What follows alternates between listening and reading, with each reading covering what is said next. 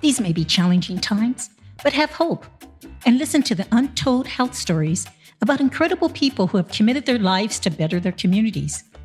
Diverse health activists, direct medical providers, community organizers that are helping our communities to get healthier and stronger. Stories of local heroes during the pandemic and even before that proves over and over again that people can come together during times of need and make the world a better place. Stories you would never hear of, except at Healthcare Untold, hosted by Barbara Ann Garcia. Our guest today is Jen Nation, the Executive Director of Olivewood Gardens and Learning Center in National City. Welcome to Healthcare Untold, Jen. Good morning, Barbara. Thank you for having me today. Well, share with us the incredible work that Olivewood Gardens and Learning Center is doing in improving the leadership and health of the communities of National City. Absolutely. Well, I'm going to start with a little bit of history of Olivewood Gardens and Learning Center. Our organization, as the result of a gift. In 2005, 2006, Christy and John Walton made the decision to donate their historic home and nearly, at the time, 6.5 acres of property to the International Community Foundation. And when they did that, there was one kind of caveat, and that was that they wanted to leverage the organization to promote healthy living and healthy communities. And I think the one thing that they did really well, everybody in the beginning, was really involve the community voice into what they wanted the center to be. And when Christy and John lived at the home, they had a son, Lucas. And when he was 3, he was diagnosed with a really rare form of cancer. And they did all the traditional treatments and nothing was really working. His future wasn't looking good. And so they decided, they had heard lots of feedback from friends and even doctors who said, why don't you try to switch up his diet? So Christy planted about a 1/2 acre organic garden and grew all kinds of healthy food and started juicing. They took all the processed food away and started making juices, which neighbors still talk about their kids coming over and having juice with Lucas. And so they did this. And within a few months, Lucas's cancer had stopped spreading. And so that's kind of where the beginning of this power of what food can really do to your body, came into play for Olivewood. So when the home was donated, there was already this amazing, well-cultivated organic gardening that was thriving. And listening to the community and what the needs were, it was clear that there was lack of access to healthy food, and health was a real issue, especially around type 2 diabetes and some other diet-related diseases that were happening at a higher rate in National City than they were in other parts of the community. So the International Community Foundation, who does amazing binational work across the border, primarily in Mexico and Central America, they didn't run programs. And so they founded Olivewood Gardens. And initially, the organization started, we had this great garden, we were growing food. We partnered with UC San Diego Health Center and sent some of the food there, and then started this really, which has become a phenomenal partnership with National School District, where students started coming to Olivewood to learn about environmental science and nutrition education. And it was definitely a combination that was so important. A lot of times people learn about growing food or they learn about nutrition, but not really that whole life cycle of growing food, eating healthy food. And so that's really kind of how we started. As Olivewood grew, the kids were excited. They loved the programs. They were going home and telling their parents what they were doing. And the parents started calling us, asking questions, really trying to learn more about the recipes, more about the food. Really, we were taking just traditional meals and kind of turning them upside down by adding more fruits and vegetables or healthier grains. And so as these parents started calling, we started a new program, which I'll talk more about, I'm sure, later, which is called Cooking for Salud. And that program is really blossomed into probably what we're best known for. Our Cooking for Salud program is this 8-week program. And when people end the program, they become kitchenistas. And I'll talk more about that here I'm sure, in a minute. I love that name. I love that name. And, it's so incredible in terms of National City for the listening audience is a border city. And I can't even imagine, I come from the area of San Diego, born in San Diego, actually, in National City. And I don't even see with the 6 acres. That's a pretty incredible amount of land. That's a beautiful gift from the Walton family for sure. So Yeah, absolutely. Tell us about that Kitchenistas. I was so impressed with that. Yeah, I would love to. So as I mentioned, the parents started calling and asking questions, and they wanted to make changes for their family. And of course, a lot of times kids have the enthusiasm and parents have the influence on how they spend their money or what they cook. So even though we were sending home these newly inspired chefs, they were only 10 years old. So the parents were calling us. We realized that we were missing a really important audience, and that was the adults. And so at the time, a program was started. It was called Kitchen Commandos. I think there was one season of that, and it morphed into this Cooking for Salud program. And we just graduated our 24th cohort, which is amazing. And we have nearly 400 graduates of the program, which are the Kitchenistas. And so in this 8-week program, this Cooking for Salud program, participants join and it's kind of multifaceted. They really learn about health and nutrition. They learn about how they can take any meals that they're already cooking and adding fruits, vegetables, eating less sugar, how to make healthier salad dressings, just simple things that they can do that make a huge difference in, the amount of healthy food they're eating versus maybe food that's more processed. And so as this program has grown, it's always after every single session, there's a whole bunch of debriefing, and the program just continues to grow. And it's all led by Kitchenistas, who are the graduates of this program. And so I think not only is it powerful because we're teaching people how to make these decisions that really impact their families and their communities on how they're buying food, what kind of food they're buying, and what they're cooking, but it's also led by their peers. And so it's people that went through the program. They're similar in terms of maybe they're in the same neighborhood or they have kids that go to the same school, or it's easy to build community when you're with people that are going through maybe similar things that are happening in their lives. So the Kitchenistas, after they graduate, started with this small group of primarily women. We definitely have some men that have been through the program and are really trying to be as inclusive as possible. So it's open to anybody. Historically, it's been primarily women, but anybody's welcome. And so the Kitchenistas become promotoras in their community. They're out advocating for health and advocating for more access to better food choices, for a cleaner environment. They're doing a lot of food justice and food health equity work as well. Right now, we have Kitchenistas out teaching people about Mas Fresca, which is a way that you can get more fruits and vegetables through like your EBT card.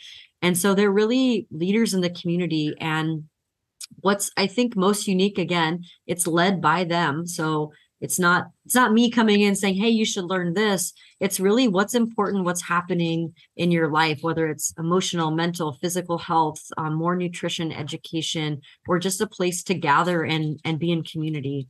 And so the Kitchenistas have, like I said, they're doing all kinds of projects in the community, and they're also just being those advocates in their own homes that are making these huge impacts on where they buy food and what they cook and who else is being involved in that influence. So I think it's a really amazing program.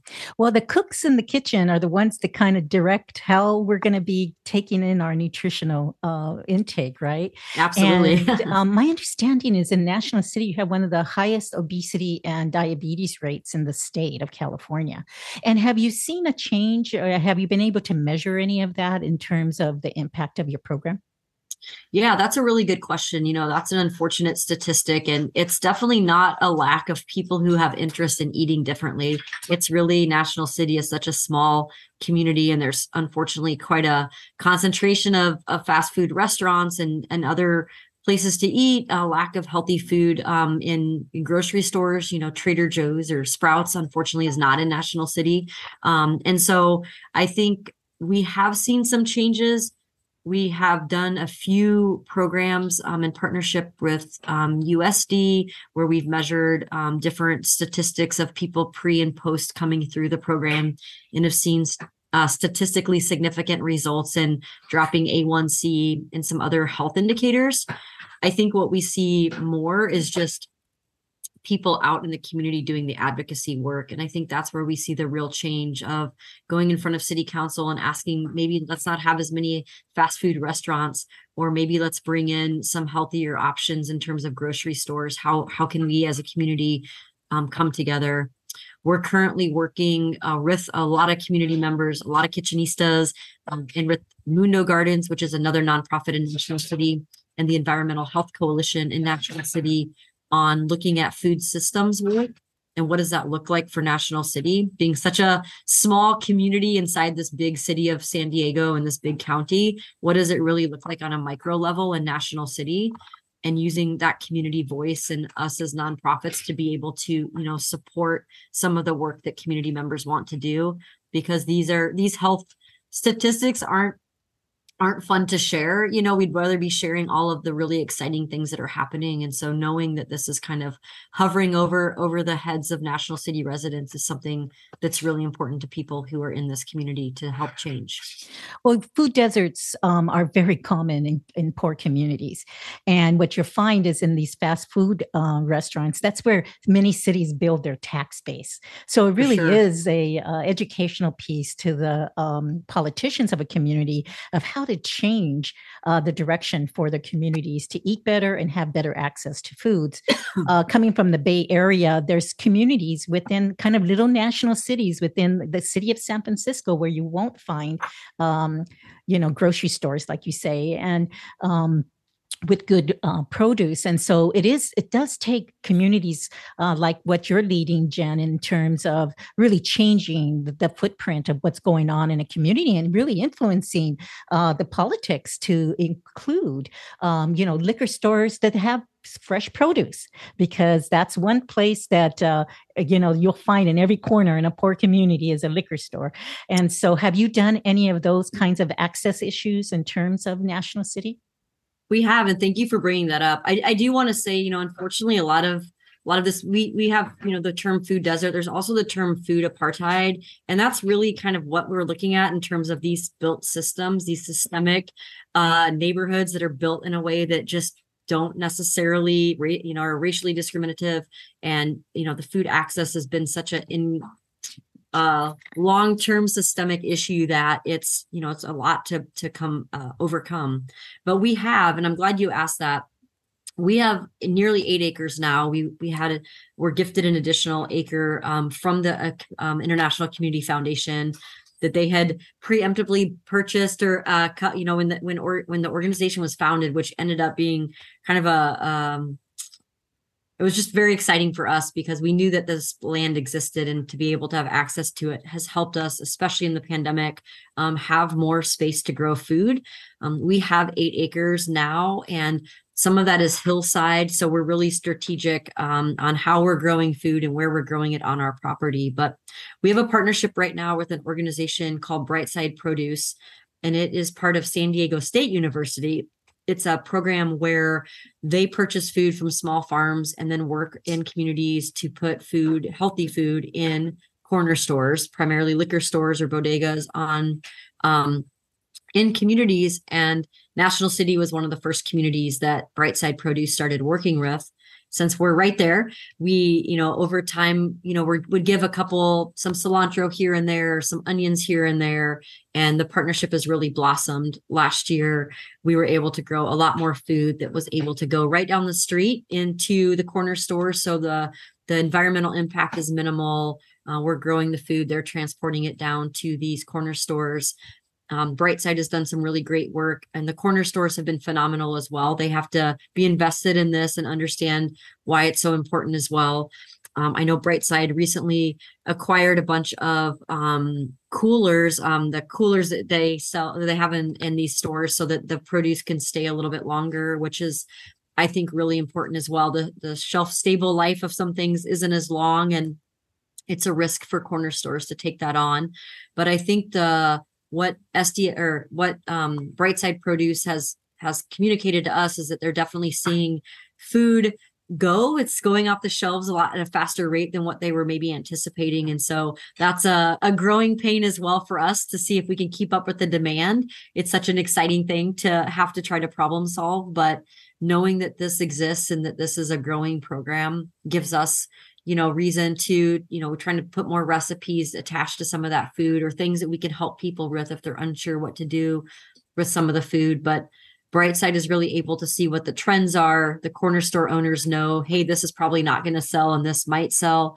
So for us, 8 acres sounds like a lot, but we also have to balance, the food that we're growing for our programs and the food that we're growing for our produce stand, and then food that we're also trying to grow for the National School District.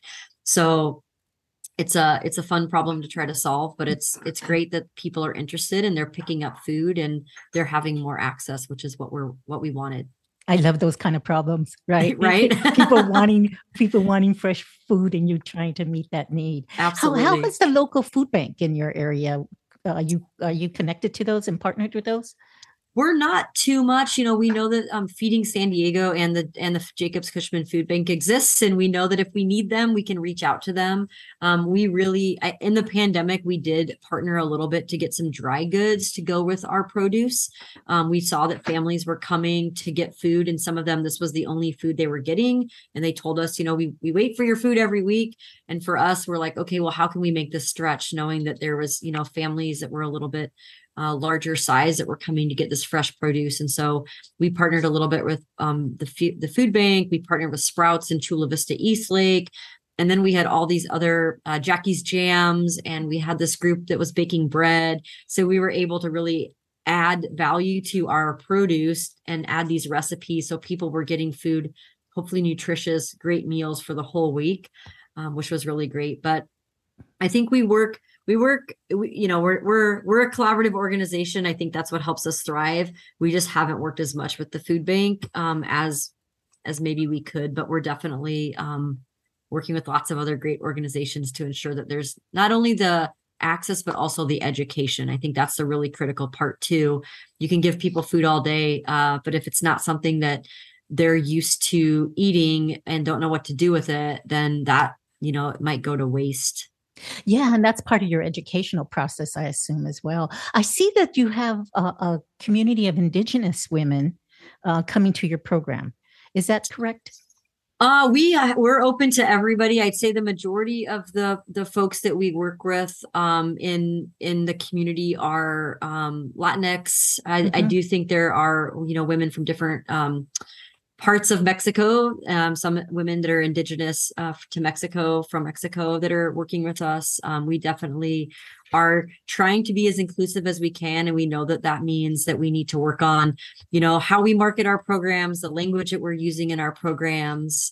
We actually just had a whole session internally about what that looks like, so we can have the farthest reach to ensure that everybody in our community feels welcome and valued at Olive Wood. So that's definitely something that we're working through. And so I would assume that your recipes are Latino recipes, so that the people can use fresh food as part of their, because I think, what we say as Latinos in the community when we look at nutrition is that, and I worked as a nutrition educator for farm workers, is what we try to do is keep to their cultural base, and the influence of American food, like you said, fast food, and sugar and white flour and all of that is probably the influence towards bad health. And so trying to keep to that indigenous work or cultural base of their recipes is probably a strength that you have. Yeah, I think that's the most important. And I think that's what makes the Cooking for Salud program specifically so powerful. Is the idea isn't that we're not trying to teach a specific diet. We really want people, whatever their culture or background is, to be able to feel confident cooking food that they're already comfortable eating, and just adding those healthy twists. And so I think that's a really important point, and something that lots of the kitchenistas bring, their traditional recipes, whether it's, there's so many different recipes on our website that have been kind of honed by the kitchenistas, and to make things a little bit healthier. We also have in National City a pretty rich Filipino population as well. And so for us, we're trying to do our best to figure out how we can best work with that community as well, because we don't want things to seem like they're only have this Latinx influence, but that they also can be influenced by whatever ethnicity or whatever culturally relevant food people are eating. And so we're hoping to dig a little deeper there and be able to build those relationships to make sure that we are truly open to everybody. Well, National City is a multicultural community, and you have a lot of influence from the Naval Shipyard, with communities coming to San Diego over the Definitely many, many decades. I saw that you have an event coming up. Is that true? We do. We do have a big event coming up that we're actually really excited about. We do a lot of programs. I think Olivewood, at our core, we have these core programs that we've talked a little bit about, our program with our elementary students, our program with our Cooking for Salud and Kitchenistas. And then we have a high school program as well. But one of the other things we do is we try to, invite people to come to Olivewood through different avenues. And one of those is these adult cooking classes. And so we have one coming up on October 21st, and it's called Celebrating Cultura with the Kitchenistas. And it's a partnership with Maker's Mark. So Maker's Mark is kind of sponsoring and supporting this event. And the idea is that it's celebrating culture. One of our Kitchenistas, who is also a trained chef, pastry chef, and also just a phenomenal chef in general, Nema Rennie. She'll be leading that class with some other Kitchenistas, doing some Q&A, and then just enjoying this really delicious dinner, appetizers, full meal, dessert, and then of course it's paired with drinks. And for people who don't drink, there's alternatives as well. So we're not trying to get everybody to drink alcohol, but it is sponsored by Maker's Mark and supported by them. But it's going to be a really great day. And those are really important for nonprofits to be able to do your fundraising, because I'm sure that's part of, trying to keep your organization thriving and also being able to continue to do your service. So where would they get tickets to your event on October 21st? Yeah. So if you go to our website, it's www.olivewoodgardens.org.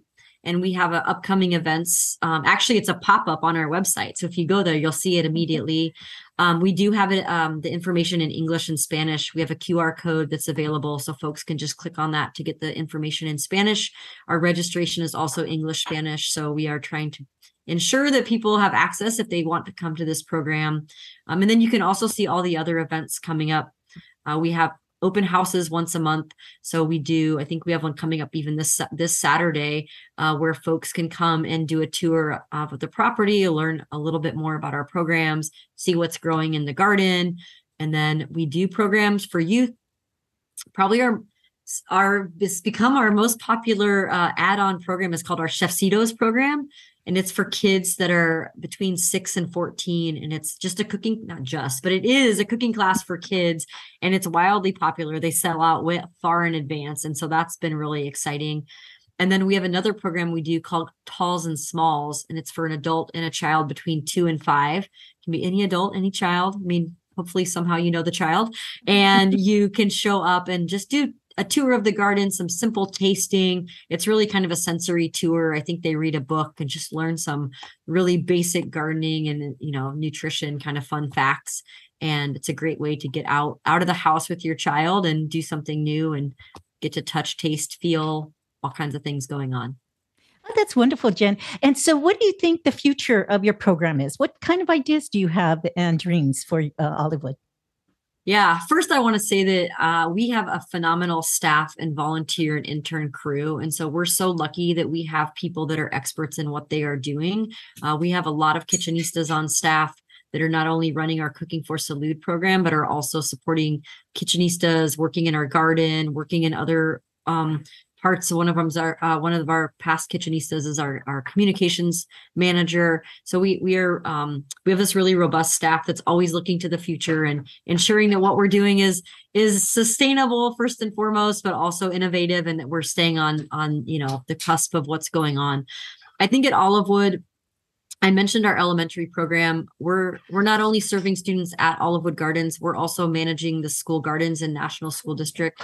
We have 2 educators that are in the schools working with TK through 6th grade. So all TK through 6th graders in National School District are going through our program at least 3 times a year. They're using the school garden to learn, science and math and reading and language skills alongside with all the important nutrition and environmental science. I see that program really continuing to build and grow. We are trying to get more healthy food to the school district. So we are growing some food that goes on the school salad bars. We're hoping eventually our school gardens start to grow more robustly as well. And so really being able to supplement some of that food, not only at the school salad bars, but also for parents and families as well. That program is, I think in 5 years, I hope we really see some strong results of more kids that are eating differently, that are growing more food at home, and that are influencing their families and communities of just what they've been learning through time. I also just imagine that different trends in schools in general are going to change because these students are such ambassadors for health and for environmental issues. Our Cooking for Salud program is so important. We have, like I said, nearly 400 kitchenistas now, and they're back. Pandemic kind of stopped some of our community outreach, but they're starting to get back in the community and really showcase not only what they've learned through our programs, but the other amazing skills they have as well. And I really see our Cooking for Salud program, ideally in a perfect world, it would be a place where hospitals could tell patients that are pre-diabetic or have other diet-related health conditions to go through our program. I think it's probably the best education on how to make healthy changes, because you're not only learning the nutrition side, but you're also building a community. So your support is just built right in. And I think that is so critical as we grow.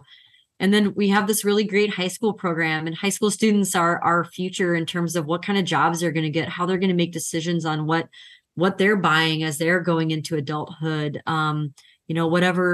Whatever career or school that college students choose, or high school students choose after school, they're going to have these skills on growing healthy food, learning how to cook in a different way, and they're going to start shopping with their wallet as well. And so I'm hoping that we see in the next 5-10 years, some really robust changes in terms of health, not only in National City, but what's available in the community for the residents in terms of healthy food access. Well, it's wonderful that you're really youth-based, because it sounds like the young people are the ones that kind of really influence the direction of of your organization. And so on behalf of Healthcare Untold, any last comments? No, I just want to say thank you. I think when you mentioned youth, that is so important. The youth are coming through our programs as elementary students, and they're showing back up as high school students, and they're showing back up at Cooking for Salud and becoming kitchenistas. So we've been around long enough that we've seen students go through this whole program, and they see the value in it. They want to be kitchenistas. They know that that's like the next step for them. And so I think that is so critical, that we do need to start with the youth, educating people as soon as we possibly can. But those adults, it's so critical as well. And so seeing that full circle at Olivewood has been really impactful and important, I think, for the next generation to see what's happening. Well, we're so honored to have you, Jen. And we really want to thank you for all the work that you're doing and leading this organization. Today is our great guest, Jen Nation, the Executive Director of Olivewood Gardens and Learning Center. Thank you so much for your time today. Thank you so much for having me and for talking about Olivewood and the important work that we're doing. You're doing great work. And thank you for, supporting the communities of National City. Thank you. Healthcare Untold.